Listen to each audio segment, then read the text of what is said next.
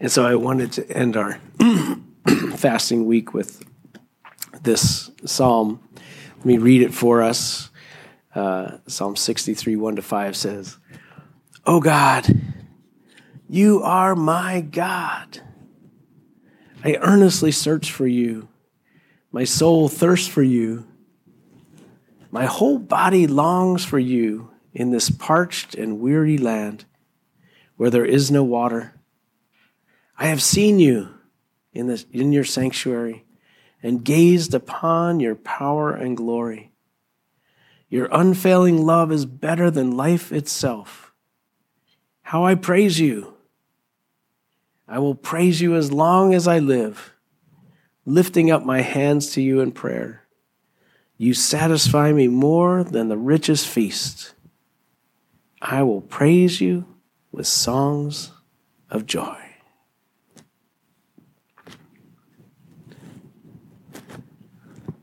That's like one of those life verse psalms for me. I remember the first time I read this song, and when it said, "I have seen you in the sanctuary and gazed upon your power and glory," I was able to reflect on the times that was my experience. I've been in personal times of worship and corporate times of worship where the presence of God was so powerful and present that you just get caught up in the sense of, this is what it's like to be a child of God in a spiritual manner. And but the opposite thing is happening to David at this time. He's like, I am in a parched land. I'm in a place where there is no water. It is not happening. And the only thing I have now is my reflection of that time when we were together. And that reflection of our time together was enough to now lead me into a new experience of worship. And that is one of the things that fasting does for us. And the reason that I called this the blessing of fasting is the first thing that fasting will do, maybe not this time, but at some time when, and it can be a dedication. It doesn't have to be food. It can be other dedications that you have. It's like, Lord, I am not going to watch my Netflix for the next month or week or whatever. You can take it off your phone. Things that, as Hector was saying, the things that entertain us also keep us from God. It is a trade-off. And when you've seen him in the sanctuary and you remember that, you're like, I want more of that. I will seek you. I will search for you. I want more of you. And the first thing that these kind of things, when we've dedicated ourselves to the Lord, the first thing happens is he begins to restore that sense of spiritual life that's been missing. And I hope that the reason we want to do this right at the first of the year is I wanted to make sure that we're restored. I told you that I've been reading through my Bible quickly. I'm halfway through the Bible in the 21 days now. And when you're reading mass quantities of the Bible at one time, you discover all kinds of stuff. But I was stopped in particular in 2 Chronicles 29. It's the story of Hezekiah. He's 25 years old when he becomes the king. And the temple is completely like on the other side of the tracks. It is in complete disrepair. And he says, we got to do something about this.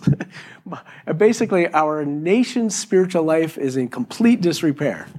And the first thing they had to do was get the doors open, and they couldn't even get the doors open because they were so creaky. It had not been used for a long time. And then what it was used for was like our garages. They had just put a bunch of junk in there. And as I was reading this, I was like, that's just what happens with our spiritual life. If we are not with the Lord regularly, it's like the doors don't open very good. And then when we do open them up, we're like, what is all this stuff? During my time, I was like, there was all kinds of stuff for me to have to clear out. And so the first thing they had to do was they had to clean out the stuff. And I hope that over these last 21 days, you've had some time to clear some stuff out of your life. And I was thinking that some of the things that I did were things that I said I was going to do in 2020 when we were in lockdown. I'm like, I'm going to do this. I have all this extra time. But now I decide I'm taking the extra time because we all have the same amount of time. You guys know that, right? All got 24 hours a day. Some of you can become doctors still, if you want. If you can learn. You can learn stuff. You can learn an instrument. I mean, there's nothing stopping us. It's just the reallocation of our time. And especially, I pray that if you've experienced God, as I've experienced God, that becomes the number one thing that you do this year. Jesus tells us, seek first the kingdom of God, and all the other things that you're worried about will also come along in line. And I had that thing flipped because I got a lot, quote, going on in my life. You know, I mean, life is, you guys have busy lives. You have stuff that you could do. And then we get upside down. And the thing we want to experience is his hand. I think that's another thing that we forget is there's two ways to do life. You can do it on your own and then ask God to bless it, or you can do God first and then let him accomplish it. And the one is much harder because you have to worry more. You have to have more anxiety. You have to have more stuff in your life to have your head cluttered with. But instead, I pray that this time is a time that you are restored, able to hear his voice. The Lord's voice has been much clearer to me. I've begun other disciplines that I've allowed to lapse in my life. And I just want to point out a couple of things here. He says, my soul thirsts for you. And when we're experiencing hunger through fasting or whatever, it triggers like, where is my soul right now? Is my soul just all about this life and trying to stay comfortable? Is that what my life is about? I had like a new lease on life. I'm becoming older. Did you guys know that? In 2 months, I can apply for Medicare. I'll let you figure out that. I know, oh boy. Well, not that I ever use it because as far as I'm concerned, doctors are not on my list of things to do. But if I ever needed a doctor, I now can, in a couple months, I can apply to go to the doctor that I paid for the last 40 years of working. Okay, anyway, all that to say, but a lot of people, they'll ask, oh, so when are you going to retire and all that kind of stuff? And why would I retire now? This is the best time of my life. I got grandkids. This is the time to get on it, not to find more rest. Okay. But his soul is thirsting. My body's long for you in this parched and weary land. And I just had to point out that, when we're living without God, we're always parched.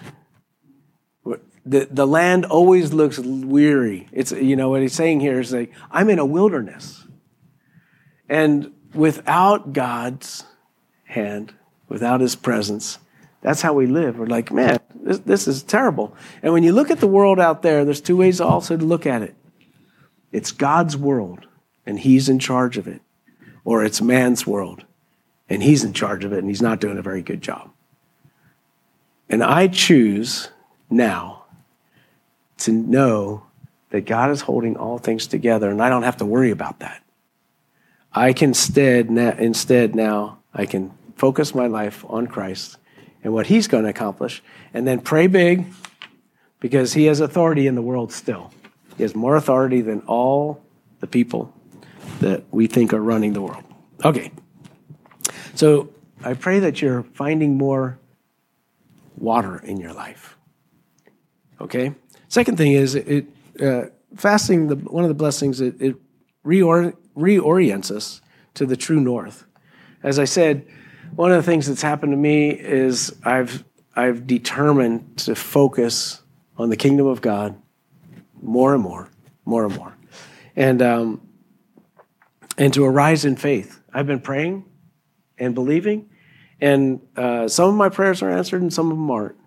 And I can get discouraged in prayer. Do you guys get discouraged in prayer sometimes? Or you're like, okay, I really want God to do this for his glory and not for me. I mean, a lot of people don't even know I'm praying for them. But those are even more of the prayers I want to see, because I want to see the hand of God. You know, it only takes a small group of people who are committed to praying and sacrificing for the Lord for him to do amazing things. Every revival that has been researched in history always started with a few people who said, I'm willing to turn off my Netflix. In the 1800s, they didn't have Netflix, but I'm willing to turn off my Netflix, and I'm willing to get on my knees with a couple other people and ask that God would break through. That's the reorientation. But then last but not least, and I won't lengthen this, he says, your unfailing love is better than life itself. And to me, that whole phrase is like, that's renewal. When instead of trying to find myself, and over these last few weeks, the world has become dim, and God has become bright. And the thing that I get from it, and I'm still in between. It's like I want to fast longer because I want to see the completion of a couple of things that I had wanted in that, and one of the completions that I haven't experienced yet 100% is I haven't obtained the full joy that I know he's trying to give me and us. Because when we find our life in Christ and realize, wow, everything I've wanted, everything I've searched for, everything I've hoped for is found in you, then joy becomes explosive. And I'm still struggling through it. That's why I'm like, maybe I need a 40-day fast. Maybe I need a year-long fast. I don't know what it is. But I want God to transform my heart, because I know he has more for my emotional life. As I started praying during this fast, the first thing I asked for is that he would break me, that I would cry. Because I haven't cried in a while. I really haven't. Seeing that baby, got some tears. But that wasn't it exactly. That was just it was like, oh, there's still tears in there. That's right. Because my heart hasn't been broken in a while. I mean, often, in years past, when I used to term myself the crying pastor, because as I would talk to you guys years ago, I would cry often because the magnitude of this book and the stories and people and Jesus touching them, and it's like it would always choke me up. Anyway, that has not happened yet, but you guys can pray for me. Because I want to get back to that sensitivity, because that's what the fast is about, is becoming sensitive again to my own emotions and to the emotions of the Lord, the sensitivity of his voice and his caring and his thing. And then he says, your unfailing love is better than life itself. How I praise you. And in this dry and weary land, this place that he's at, he starts to break out in song. And he says, I will praise you as long as I live, lifting my hands in prayer. You satisfy me more than the richest feast.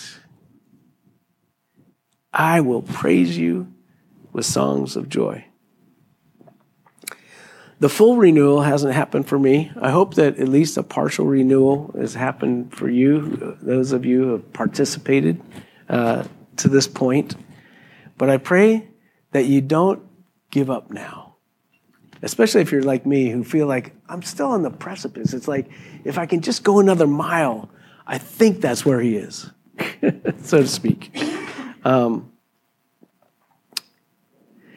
And then the final part of the renewal is that there's things that we have to trust God for in this season of our life. And that's another reason I brought the sacred reading, is I want us to continue to call upon the Lord and ask him to do the amazing thing that he wants to do, and then to show us. And with that, I'm going to close with one scripture. Psalm 16:11, to kind of top it off. David also writes, "You make known to me the path of life. You fill me with joy in your presence, with eternal pleasures at your right hand."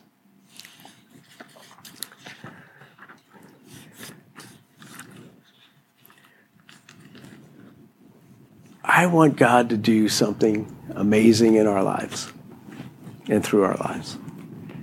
And it's not something I want to work up through an emotional, like, we should do this. But I really sense that the spiritual nature of what God's doing in our church is going to bring about significant things in the near future and in the future. Not saying that because it's the end of January. I'm saying it because this is a season for us to be aware that the Lord is at hand, shall I say. So with that, let's close in prayer.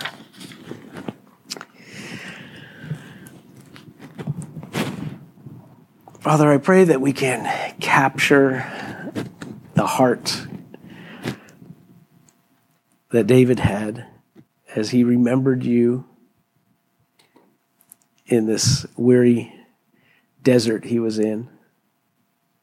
And though he was parched, he realized that his life finding you was enough, and the love that you had for him was enough. And Lord, I know that each and every one of us is struggling with different things. We're challenged in so many ways. But I pray that as we seek first you and your kingdom, that you would reveal yourself to us in a more special way than we've ever known.